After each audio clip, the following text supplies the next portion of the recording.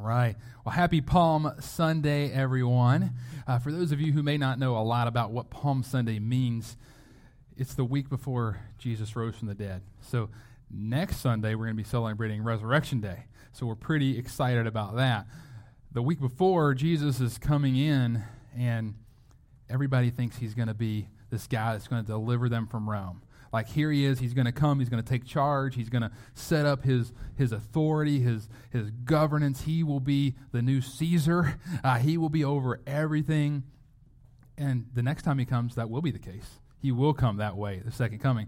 But this time, he was coming as a servant king. It was a completely different thing. And so within a few days, as Adam alluded to earlier, they turned on him, and all of a sudden, he was being crucified. However, Jesus has given us new life, as we'll talk about even more next Sunday. He went from being this guy that was exalted to all of a sudden crucified, and it was all in God's plan. It wasn't a surprise. It wasn't like Jesus was like, oh, wow, I really thought they were going to put me here. He knew, and he taught his disciples the whole time. At least 3 times we see in the Gospels, he said he was going to die on the cross. However, today we're going to be staying in the book of Colossians, and the amazing thing about Scripture is it all intertwines. It's all about Jesus Christ. And so you can take any Scripture and you can take it to the cross. And today we're going to learn about the effects of the cross. We're going to learn about how we are chosen, changed, and charged because of what Jesus did on the cross. So join me as we turn to Colossians 3, 12 through 13. Put on then as God's chosen ones, holy and beloved, compassionate hearts, kindness, humility, meekness, and patience, bearing with one another, and if one has a complaint against another, forgiving each other, as the Lord has forgiven you, so you also must forgive. Let us pray.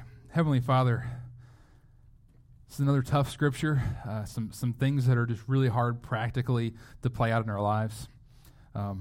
I think we all could look at that list and say, wow, we don't always do real well at that. But God, I just pray that you help us to understand your scripture here. You help us to understand that we are chosen, to understand that we are changed by your Holy Spirit and that we are charged to be forgiving and to go throughout this life exalting you, God. We thank you. We praise you for the opportunity to come here, Lord. I thank you for the children that are here. I pray for their parents that they just relax and enjoy the service too. We love hearing kids, and God, we just thank you for them.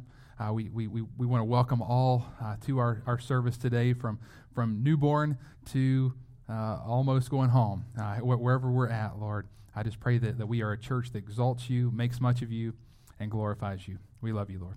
Amen. So today we are going to discuss 3 important realities for believers in Jesus Christ. The first one here is believers in Christ are chosen. Believers in Christ are chosen. And we're going to kind of be splitting up verse 12 here. So this is kind of the middle here, and it's going to say, we see, as God's chosen ones, holy and beloved. As God's chosen ones, holy and beloved. God's chosen ones, that's quite a statement, right? This speaks of God's election of his people. In fact, the word election in a doctrinal state actually just literally means God's chosen ones. Like, that would actually be the definition.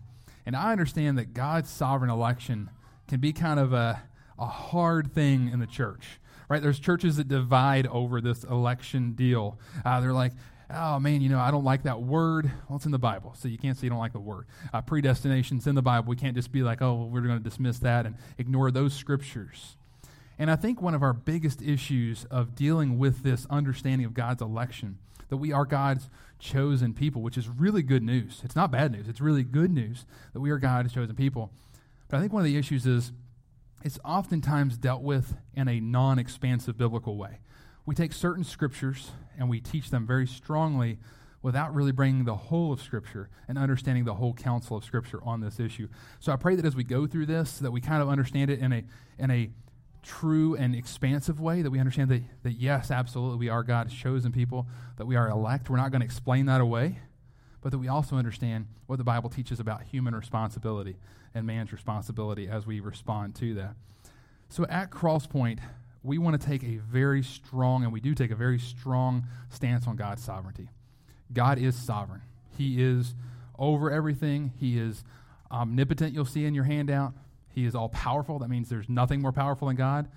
He is omnipresent. That means that he's not only everywhere at once, he's every time at once. He's not limited by anything, time or space. And he's also omniscient, meaning he is all-knowing. There is nothing from the beginning to the end that he does not know, and that he does not know intimately. So we never want to minimize the power of God as we teach salvation, as we teach election, as we teach predestination. He does what he wants to do when he wants to do it. He is God, and we exalt him. Yet here at Crosspoint, we also take a strong stance that man has responsibility. Yes, God is fully sovereign, and he is in complete control, but we also see that man has a responsibility to respond to God's drawing.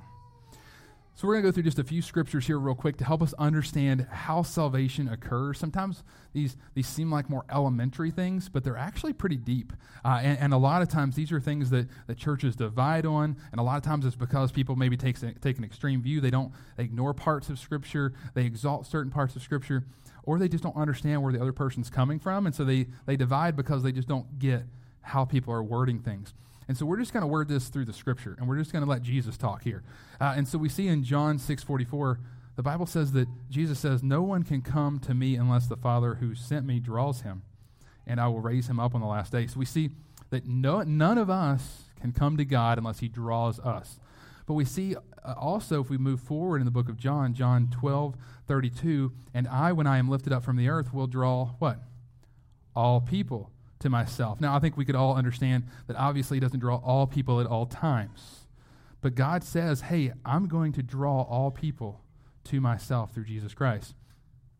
Moving forward, though, we see that it is clear that no one seeks after God. So this whole seeker-sensitive movement of the church is garbage because no one's seeking God. We see in Romans 3 that actually it says, no one understands, no one seeks for God. So there's no one out there that is looking for God. No, they may be drawn by God, and so they are responding to God as he draws them, but no one is actually seeking after God. We have no good to do that without God drawing us. So we see that those who are open to the gospel are the ones that God is drawing at the time. So what are we to do with this exposition? How are we to understand our job?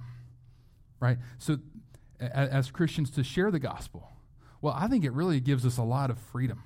And the reason we have freedom is as we share the gospel with our neighbors, with our coworkers, they're not going to come unless God is drawing them and unless they humble themselves before him, right? So we need to have both of those happen. And you know who that doesn't involve?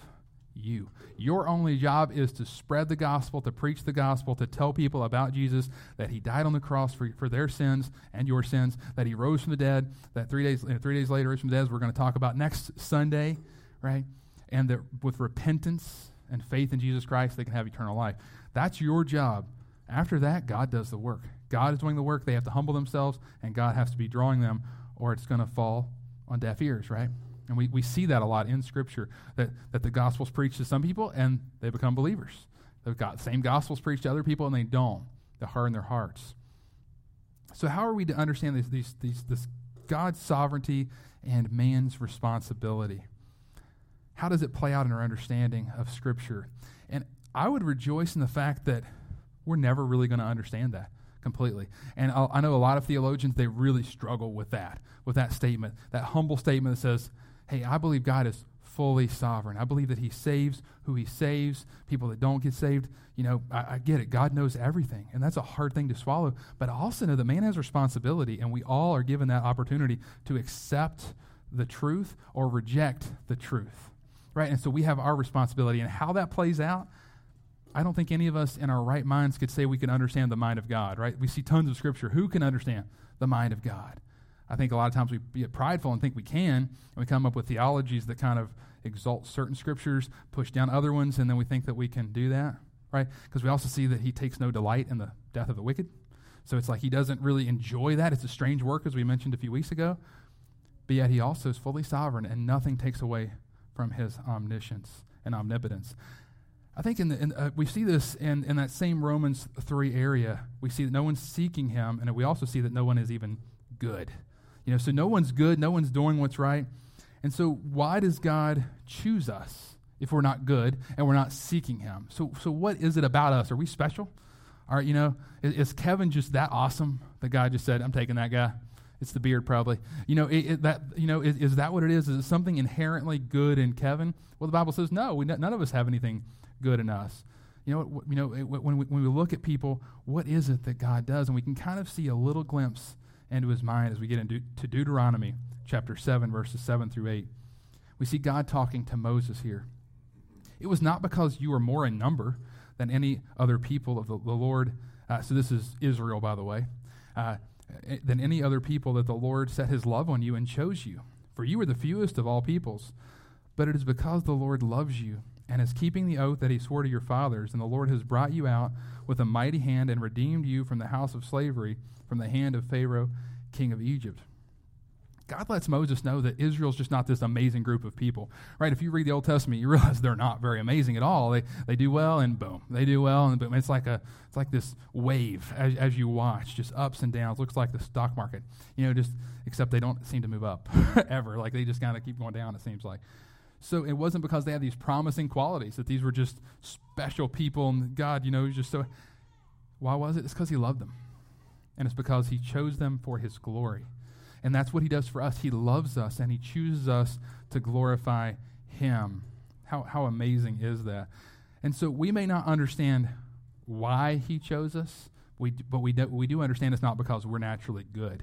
We do understand that it's because of him and his love, not because of us and our potential. And the beauty of that understanding, that we realize that we are chosen not based on merit, not based on innate goodness, not based on anything like that, is that we couldn't earn salvation and we can't maintain salvation. God does both. God chooses us, he seals us, and he maintains us. He seals us with his Holy Spirit, and as believers in Christ, you are chosen. And he chooses, put his Holy Spirit inside of you to seal you and to work in you and on you and through you. How amazing is that? We may not understand why or how it works or any of the huge nuances of God's mind and how he works, but we do understand that if we are in Christ, we are chosen. We are holy and beloved, set apart for him. How amazing is that? And praise God, he doesn't just leave us as chosen and not continue to work on us and through us, right? So next we see believers in Christ are changed. We're going to kind of go at the beginning of 12 and the end here. Put on then, what? Compassionate hearts, kindness, humility, meekness, and patience. So put on them. This is exactly opposite fashion of the ideas we had. I kind of talked about the old clothes we need to put off. We showed a nice picture of Zane with all of his dirt all over him. Those old clothes, those worn out clothes that just need to be put off. I'm not even sure we were able to salvage those. I don't know, Lauren. It would probably need a pressure washer or something. So we need to put off these old things, these old sinful things.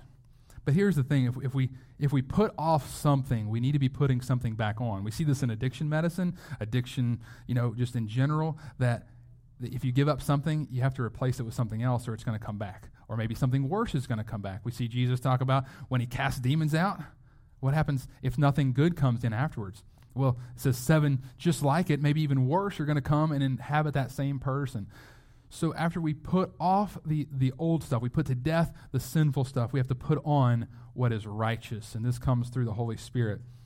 So Paul gives us yet another list here, and these aren't things to take off, these are things we need to put on. And the first one is put on compassionate hearts. Put on compassionate hearts. We see this also described as tender mercies. So compassionate hearts, tender mercies. We are to be kind-hearted and sympathetic to others. Those who are compassionate, have compassionate hearts, are ready and willing to share what they have with others. They assume the best for others, and they have a concern and a ready and willing hand to help those who are struggling and who are around. Next, we see that we are to put on kindness, to put on kindness.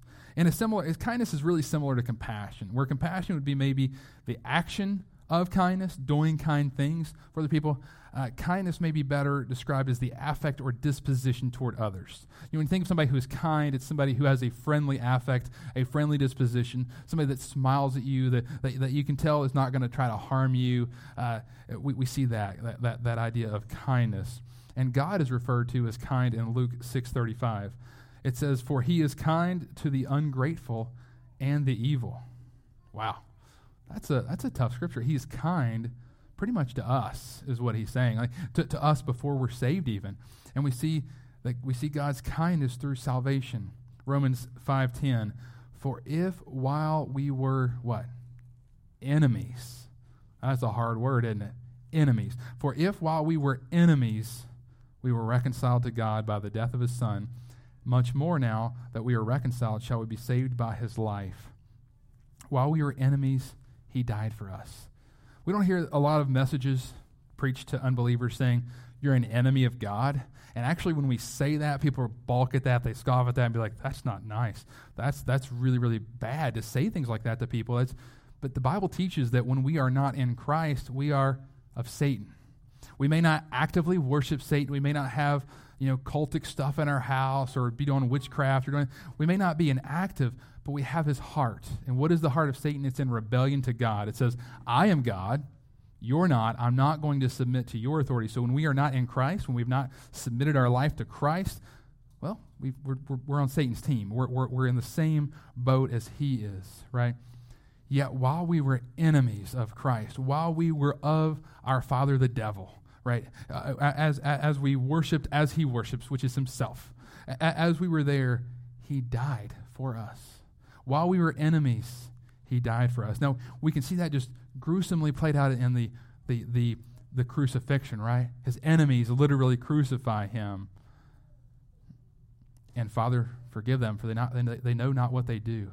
He knows that he's dying for the people that are crucifying him, that if those people would humble themselves, even the people that put nails in his wrists would humble themselves, they could have salvation still.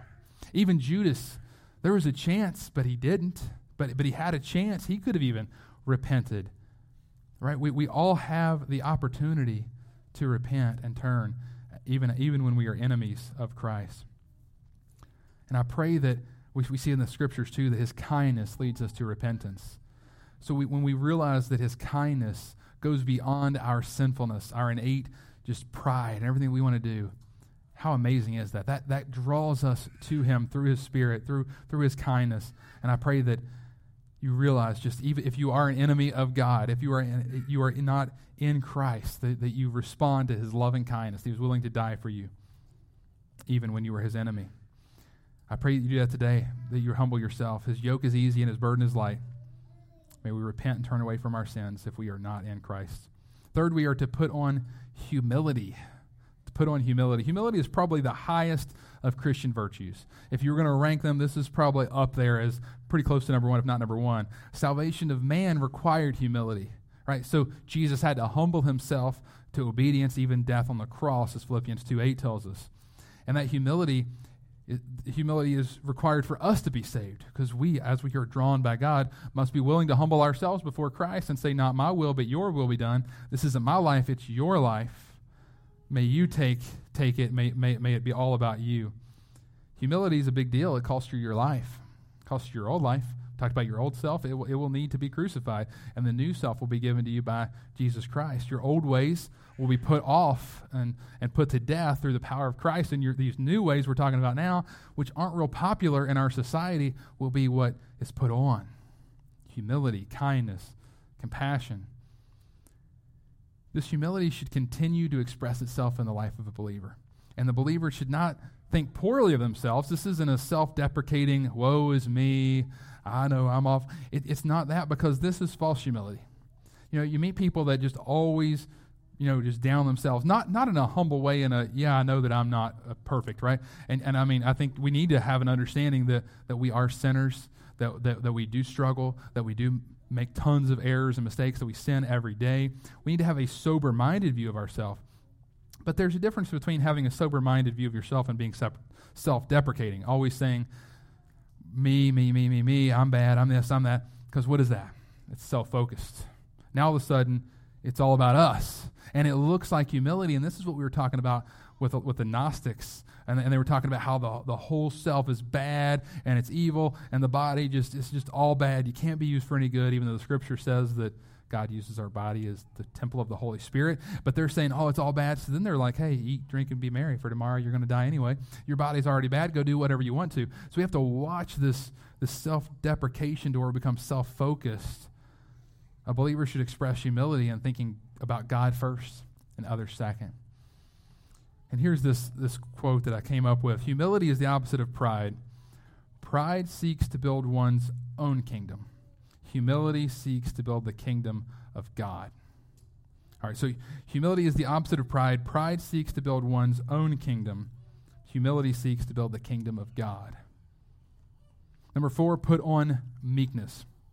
Meekness is the same as gentleness. Sometimes words like this kind of get a bad rap in the church, especially with men. Meekness, gentleness, I think a lot of us may side with the legendary coach Bobby Knight, not endorsing him. But he said this of Matthew 5, when Jesus is teaching in his Beatitudes. He said this to his players: the meek may well inherit the earth, but they rarely get rebounds. He was a basketball coach, in case you're wondering. So the meek may well inherit the earth, but they rarely get rebounds. It's kind of saying we're not going to be gentle. We're not going to be meek. We're going to be aggressive, right? And many men see meekness and gentleness as weakness and even laziness. It's like, I don't like this.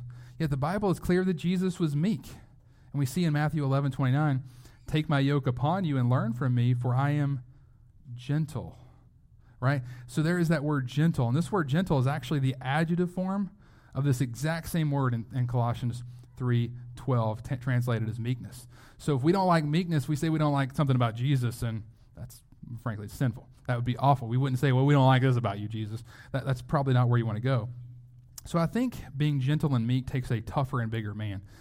I'm a decent-sized guy. I think most of y'all would agree, and the more cupcakes I eat here in a minute, I might be even a bigger guy, thanks to Marilyn. But when I played sports, a lot of times people would push my buttons. And I think anybody who's played sports, people will try to push your buttons. They just really try to. And usually the person that pushes your buttons the most is the smallest guy on the court. And I mean, and they're just would it make me a larger man to take somebody half my size and beat him to a pulp? I think most of us would say, no, that didn't take a real tough guy, right? Like that doesn't make you a stronger man. It takes much more strength to restrain yourself, right? And to continue to be meek and gentle even when your flesh wants to pummel the person, right? So I want you to know, when we talk about meekness and gentleness, we're in no way talking about being a pacifist. There are times where we do need to fight for our families. There are times where we need to fight for our country. And the Bible is clear that there are times where we do need to step up in that way.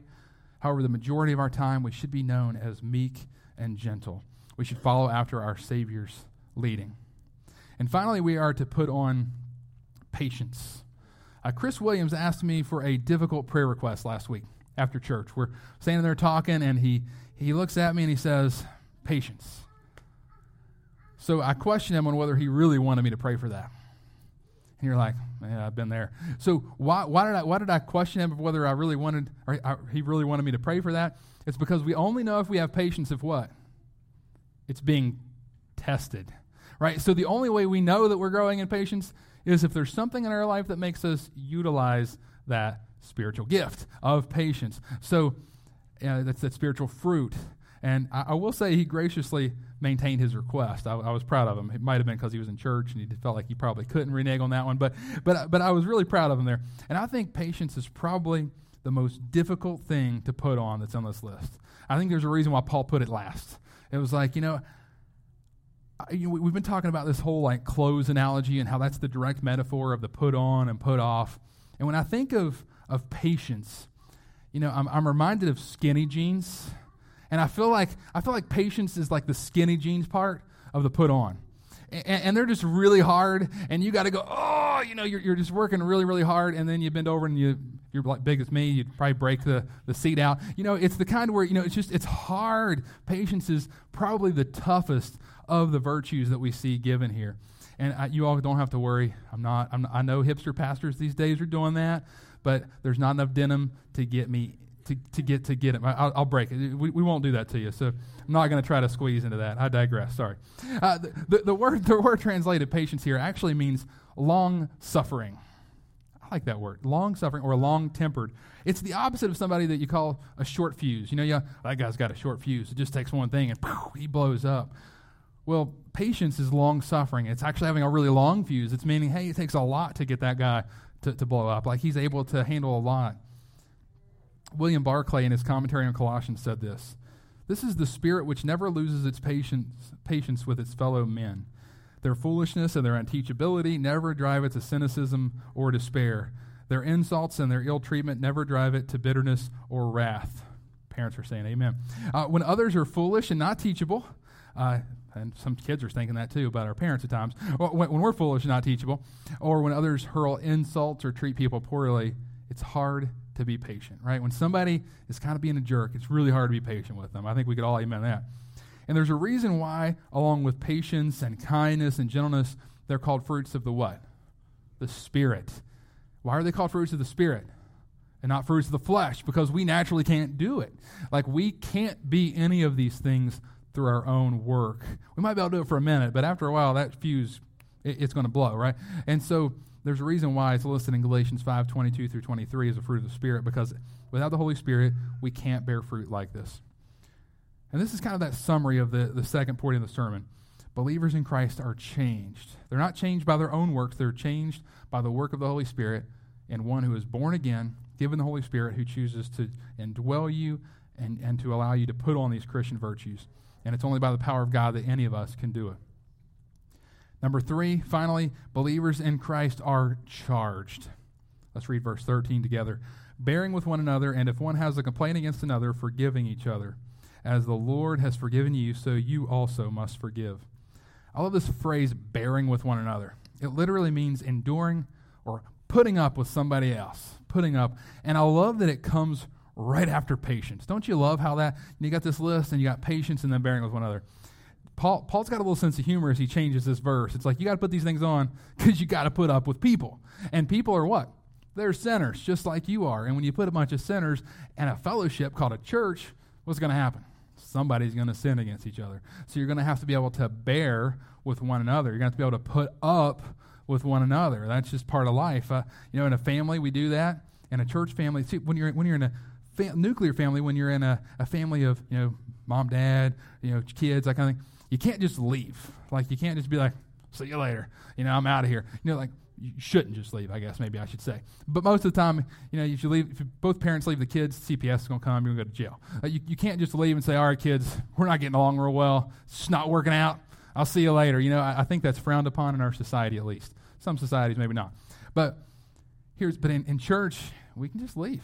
I'm going to go down to one, go down there, go to that. Here's what you're going to find. Those people are maybe even worse than the people you were with before. Because we're all sinners, and we're called to bear with one another. Now, with those sins, we don't just brush them under the rug and say, "Well, it's okay, we're all sinners. I know, we're just going to brush." Actually, the Bible says we got to deal with stuff. We got to bear with one another, but we also have to forgive one another, and that comes with following the biblical grounds for dealing with sin. And that comes with following what Jesus said, to go to that person humbly. And then if they don't, then take somebody else with you, and then so forth. Maybe even it comes from front of the church if it's a huge sin that's public, right? So we need to be sure to follow Christ in that. But we are admonished to forgive each other. And we come to this first time. I'm going to give you just 5 points here. This could be taught for a long, long time, but time does not allow us to go through forgiveness in its depth. But we're going to kind of give 5 huge points that I think we need to know about forgiveness to understand it a little better. Number 1, forgiveness is a mandated command. We see here in Colossians 3:13, it says we're mandated to forgive one another. Why? Because Christ forgave you. This is a direct command. It's not a suggestion. It's not you probably should. No, you have to. Like, this is a mandated command. Number 2, forgiveness doesn't mean forgetting. Somebody just kind of thought about Jeremiah 31:34, and they're like, "Pastor, I'm going to have some church discipline with you after this service because you just said something that doesn't sound like it's right." Because here's what Jeremiah 31:34 says: "For I will forgive their iniquity, and I will remember their sins," what? No more. So why can I say forgiveness doesn't mean forgetting? And also, I'll even put one more stack against me here. Psalm 103:12 says that our sins are cast as far as the east is from the west. So I'm gonna call on the guy named Sam Storms. I've quoted him a couple of times. Really good commentary. I would suggest going through it. 100 Days Through Colossians. It's kind of a devotional commentary, which is a neat idea. He says this: the language of the prophet is a metaphor, a word picture designed to emphasize God's gracious determination and resolve not to hold us liable for our sin. He has canceled the debt and will never demand payment. If God could literally forget, it would undermine the truth of his omniscience, all-knowing. Remember, we talked about that before. God always has and always will know all things, but he has promised never to use our sin against us or treat us as if the reality of our sin were present in his mind. So here's the thing. God chooses not to hold our sin against us. He doesn't bring it up. He says, remember that time, Lee, when you did this? Remember that time, Jade? Remember that time? No, he doesn't go around doing that. He does when we have repented of our sins, Christ's blood has covered them. He doesn't do that. And in the same way, that's how we have to deal with sin. We're not going to forget what somebody does to us a lot of times. Sometimes we will. If you're a guy, we're a little better at forgetting. I think sometimes because we're simple like that. But I think most of the time, if we really think, oh yeah, I remember that time he did that to me or she did that to me, or remember that time they said that to me. If you really spend some time, we may not be able to forget things completely, but we can treat people like we have. We can move forward and say, I'm not going to hold this sin against you. And this is so important in marriage, because here's the thing. Remember that time I talked about like the church having to put up with one another? Marriage, you're putting up with one another. That's part of it. Now, she has to put up a lot more than I have to put up with. We won't talk about that. But here's the thing. We're going to sin against each other in marriage relationships and even with children. We're going to sin against our children. Our children are going to sin against us. And are we going to continue to treat those people in those intimate relationships, either spouse or child or mom or dad or aunt or uncle or whatever we're looking at, or even good friends, are we going to continually bring that back up? We can't. We must act as if we have forgotten, not trying to put on a face or trying to do something right, but when there has been reconciliation, there has been forgiveness, and there has been, and that relationship has been restored. We're going to talk about that on the next point a little bit, how that works. Then we need to be merciful and treat them like Christ treats us. He doesn't say, oh, you know what, you just made it in, but I'm going to tell you every day, you barely. I mean, you were the last one. If I had this list of people that made it to heaven, you were the last one, number whatever. Here you go. I was going to make a Jehovah's Witness joke. You're at number 144,000, but I'll leave that off too. I'm getting myself in all kinds of trouble today. All right, and number 3, forgiveness doesn't always mean restoration of a similar relationship. Sometimes when we forgive, we have to forgive. The other person isn't repentant, and that is a hard road. When somebody is still being a jerk to you, and you have to forgive them, and they're just like, see you later, I don't even want that, and they just walk away, and there's no way to be able to reconcile. You try to go to them. You've tried to follow the ways that Matthew 18:15-20 that we talked about, Jesus saying, go to them, take somebody else. You've tried your best, and they just refuse to reconcile, refuse to say that they did anything wrong. You still got to forgive them, and that is hard. But that forgiveness doesn't always mean there's a restoration in that relationship. That forgiveness means that you have done what you've been called to do, which if you've been the one sinned against, it's on you, which is a really difficult teaching too. Jesus doesn't say the person who sins against the person goes to the person. Now, we should as believers. If we sin against somebody, that is a great way to do it. But Jesus actually tells the person who was sinned against to go to the person who sinned against them and say, hey, this is what happened, in a humble way. I know I'm a sinner. I know I make mistakes. I know I do tons of bad stuff. But here's kind of what happened. And this is how you sinned against me, and this is how I felt. This is, I'd really like to see us kind of reconcile. I'd like to see forgiveness. I want to forgive you. I'm going to forgive you, but I'd like to see a reconciliation and a repentance from you. That's hard. It's very tough. It's kind of on us if we're sinned against, which we're like, well, that's not fair. But that's what Jesus said. You can talk to him about it. It's a hard situation. But here's the thing. Sometimes it just doesn't work, and sometimes they refuse, and there cannot be reconciliation. And sometimes there is, but it's such a huge, life-altering sin. I hesitate to say it's a worse sin. We know all sin leads to death, but there are sins that have a lot more consequences, sins that are more heinous, more evil, and there's certain times where although reconciliation and restoration can happen, it may not be the same relationship anymore. There may be some boundaries, some guardrails that need to be set, at least for a time. Hopefully you can move toward that complete restoration. But there may be a safety issue here, something you got to set these boundaries, and there needs to be some time for healing. Because just because you forgive doesn't mean that you're all the way healed yet, and there needs to be some counsel, needs to be some growth. And I want to make sure we don't just see you forgive, let it go, and everything is completely normal. Sometimes there's consequences to those big decisions, and there needs to be some time before complete restoration can happen. And there's going to maybe some times where complete restoration cannot happen in the same way, or restoration of that relationship. It may look different from then on. But there needs to not be any animosity. There needs to be mercy. There needs to be grace and love shown. Number 4, forgiveness withheld is a two-way street. This is probably the hardest verse, one of the hardest verses that I've mentioned here lately. But if you do not forgive others their trespasses, neither will your Father forgive your trespasses. That's from Jesus. Says it verbatim. He says, you don't forgive other people, you ain't being forgiven. That is a very tough word that Jesus brings out. Because here's the thing, we like to be able to hold things over people's head and be like, hey, remember that time that he did this? Yeah, it's bad. So Jesus is saying, I'm not doing that to you. So you aren't to do that to others. And here's the heart of this matter. It's not even about the other person.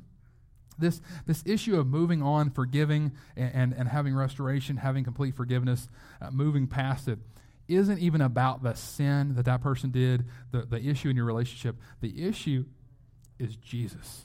The issue is you don't realize that you are a horrible sinner deserving death. When you don't forgive other people, you're not agreeing with Jesus as he talks about in Luke 7:47. Therefore I tell you, her sins which are many are forgiven, for she loved much.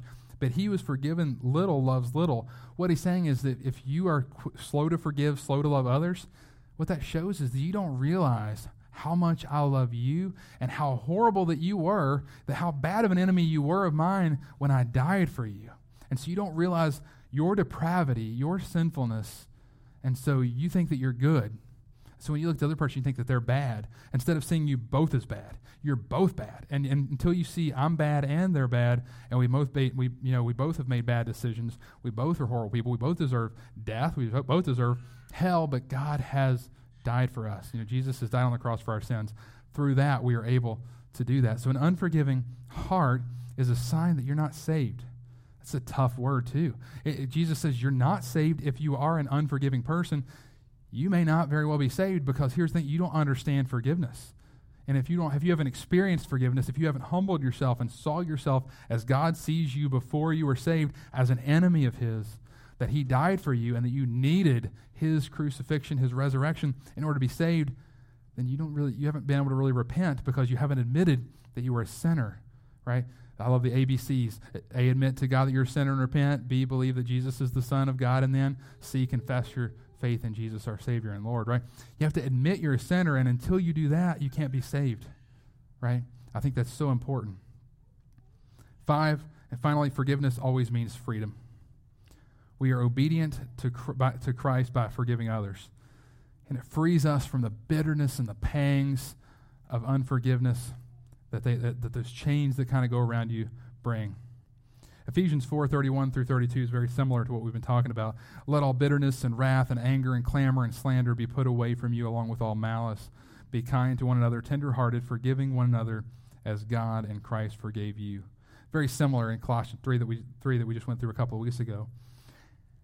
He uses this word bitterness. And I think, bitterness robs a person of joy in their life. And so forgiveness, yes, it's number one, it's important because we need to forgive because Christ forgave us. We need to forgive because it's a sign that we are saved, that we are sealed, that we are chosen.